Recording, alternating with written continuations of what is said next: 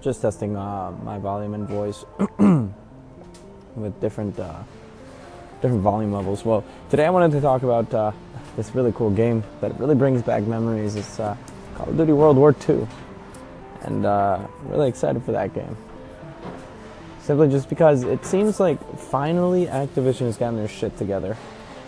Oh, by the way, I'd introduce myself. My name is King Vic D. You can call me David.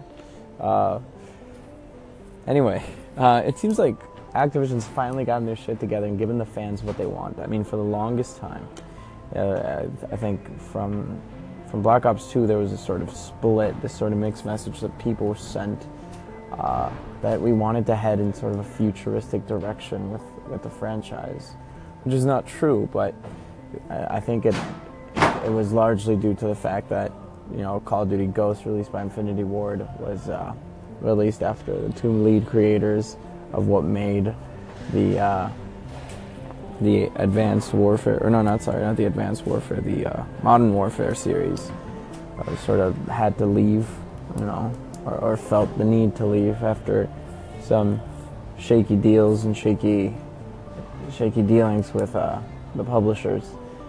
Went on to create what is now Titanfall, but I might have sent a mixed message because, you know, people really didn't want to play Call of Duty Ghosts. I don't blame them. It sort of parted away from this high intensity, just go around trying to get the most insane kill feed to, you know, trying to find a player every 10 minutes. You're running around this entirely oversized map, you know, and you can't find anybody to kill.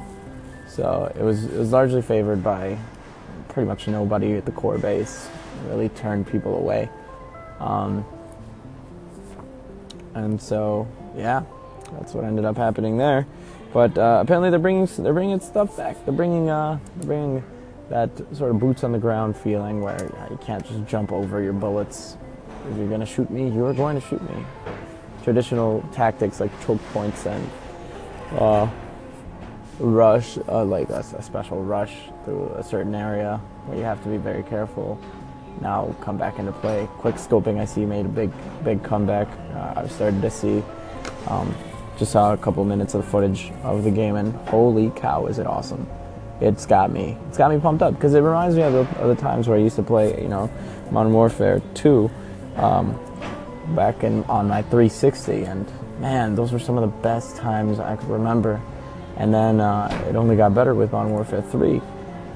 I think I might share an unpopular opinion with that, but Modern Warfare 3 really was the sediment or the foundation that really sort of molded me as a gamer, and where I found what my play style was.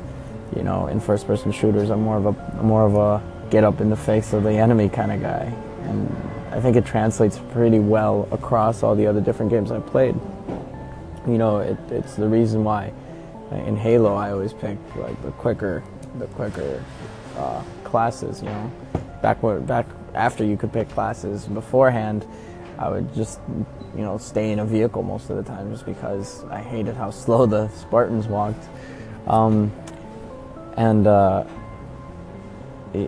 take a game like Overwatch, and I'm over here running around with I forget what his name is. We'll call him Death Guy for now. But I haven't played Overwatch in a while, so I forgot what his name is. But yeah, I run around with him just because he can teleport and get places quickly. And then you take a game like Battlefield 1 or Battlefront, even both of which are great games. I'm always kind of trying to rush the enemy, not really playing slow or tactically. I just want to get in, get the stuff done, and get out. And that really, I can trace that back to my early days on Modern Warfare 2, where I would just rush the map, run around, killing everybody that I saw. And then when I run out of bullets, I would either pick up another gun or die. So I'm excited that kind of dynamic is coming back to the game, because honestly, I think that's what made Call of Duty the monster that it became. It was enjoyable. You took joy in trying to get better so that you wouldn't be the guy getting mowed down, and you took joy in being the guy that got